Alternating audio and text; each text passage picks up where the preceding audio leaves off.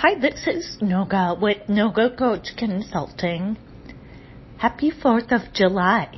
I'm so excited about this birthday of our country. I think with every year, at least on my birthday and the birthdays of those who are close to me, I always celebrate the years that they have accumulated, and then talk about the amazing accomplishments and then goals moving forward. It's actually very similar to what it is that I would do for consulting or coaching. They're actually pretty similar in that way. So let's talk about that. For the United States, what have we accomplished? I am certain that my knowledge of history is not sufficient to be able to go over all of the amazing accomplishments that the U.S. has achieved. But I want to highlight just a few that stand out to me. So, in previous years, we accomplished an assertion of our tenacity to free will, to liberty, to innovation, to business. And this is something, don't forget marketing. We're big on that. These are things which stand out to other countries. So I've visited 45 countries. That's a lot. A lot. And the U.S. stands out to them. There's an impression that Americans make of being masterful in the space of free will, liberty, marketing, and business. So these are the things that we aimed to accomplish, and it looks like our reputation matches that in a global fashion. However, in recent years, what we've done is attempt to use some of the older tactics. And in a sense, we've regressed. So the COVID garbage, I will always call it COVID garbage. And maybe you're sitting here afraid and paranoid that you're going to catch COVID. I've talked to a lot of people in the U.S., abroad. Most people have gotten COVID and don't even know it. So they'll get a test and it shows, you have a COVID antibody. Did you know they know how to detect that? No, you didn't. Why not? Because America is very good at a solid media foundation around paranoia. That is, that they're aiming for these animalistic instincts, fear and sex, right? Fear, sex, and food. So those are your three carnal things. Maybe there's another that I'm not thinking of, but those are the three basic things. And that's kind of what media appeals to, right? So if I look at a magazine, I see a woman with enormous boobs and whatever, she's made to look very sexy. I don't have sex with women, not at all. But it's supposed to be appealing to me. So as if to suggest that I want to be appealing in the way that woman is appealing. Why? So I can have more sex with men. That's also not appealing to me, right? I mean, these are different parts of the brain are sort of stimulated by these things. So marketing attempts to appeal to those carnal instincts, food, sex, fear, right? COVID appeals to fear, essentially. yeah, it's very garbage filled. In Brazil, their news sources report the number of people infected, just like the U.S., as well as the number of people recovered. They have, last time I checked, by the way, in a short period of time, I learned how to speak, read, and understand Portuguese. It's not impossible, people. Like, just because, and it's not, like, I'm not trying to tell you, look at me, I'm so smart. It's very much within your capabilities to extend, to learn, to expand your skills. So, yeah, do I pronounce in a way that's garbage in Portuguese? Oh, yeah. Like, I never speak with a Brazilian without them saying, like, you have a strong accent. Like, yes, thank you. Like, what else can I say? I do have a strong accent, a strong American accent when I speak Portuguese. Tenho sotaque forte. I have a strong accent. Okay, that's fine. Could I learn how to speak differently? Maybe. I have some friends who are like professional singers who tried to teach me how to pronounce differently in an expert way, and I just figured, like, wow, I just don't want to invest in that. Right? Like, the main thing is for me to be able to say thank you, excuse me, I'm sorry, and to convey what it is that I have to say, even if it's in a garbage accent. And, I mean, whatever. So, on the U.S. birthday, so in recent years, we've taken on this garbage assumption that we should try to control people by making them afraid. And yeah, one of the 3 major carnal instincts that humans have is to be afraid for their lives. So yeah, appealing to that, oh my God, you're going to get COVID. No shit, you're going to get COVID.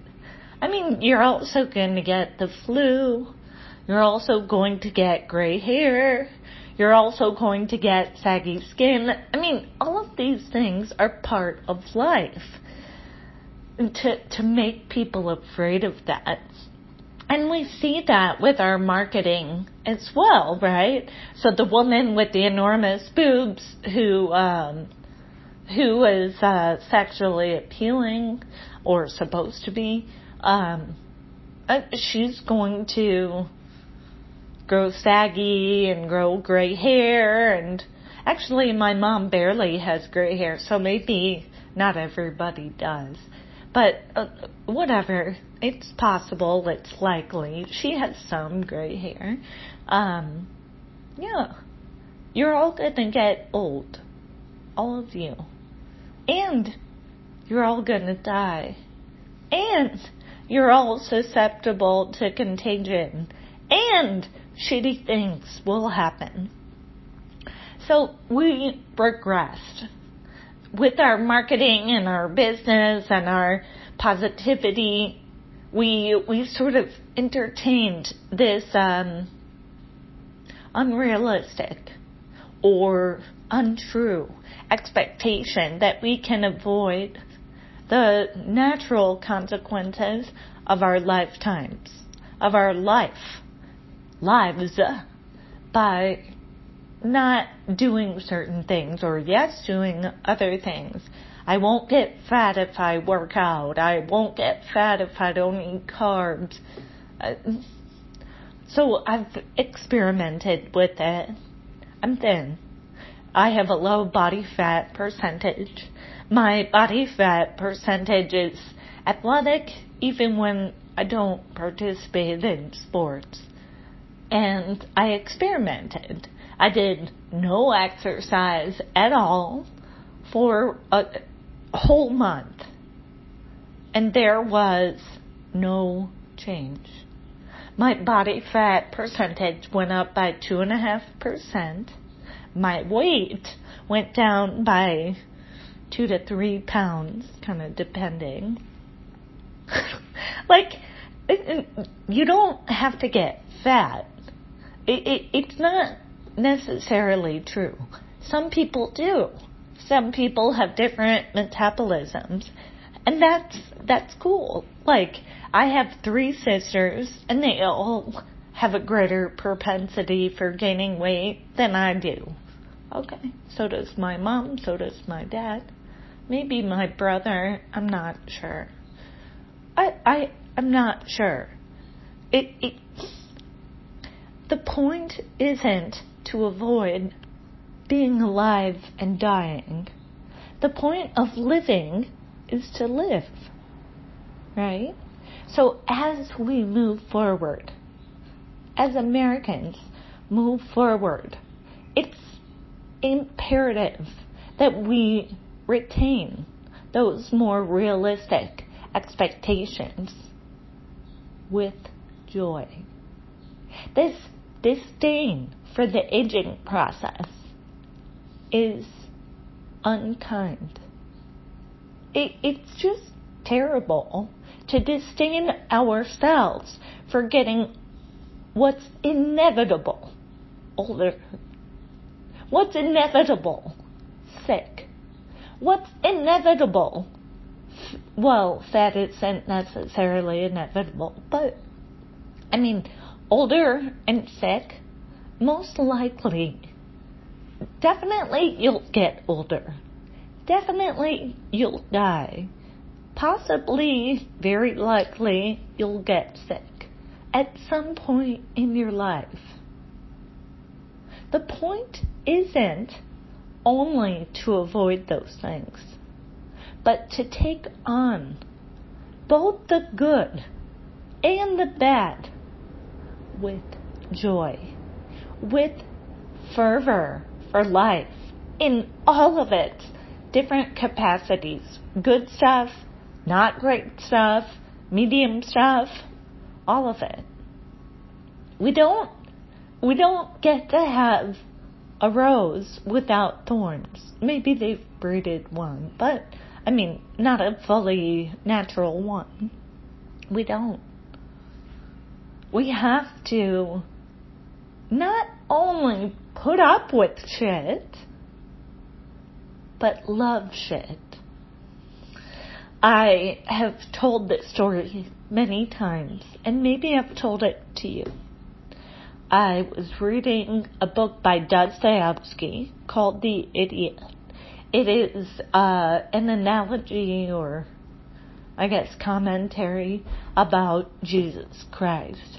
And it points out that Jesus Christ, in all of his positivity, in all of his generosity, was kind of an idiot. Kind of made a fool of himself.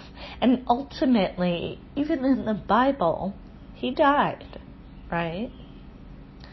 In this story, the protagonist, his name is Prince Myshkin. He's gone to some sort of affluent household, and he sees a portrait of a woman. We later learn that her name is Nastasia Philippovna. Okay. He sees this portrait of a woman who's striking and beautiful.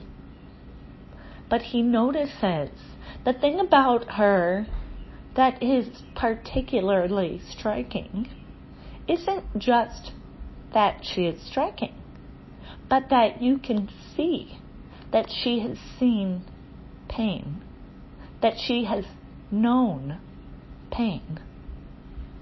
And ultimately, today, you will proceed in your life and you will know pain.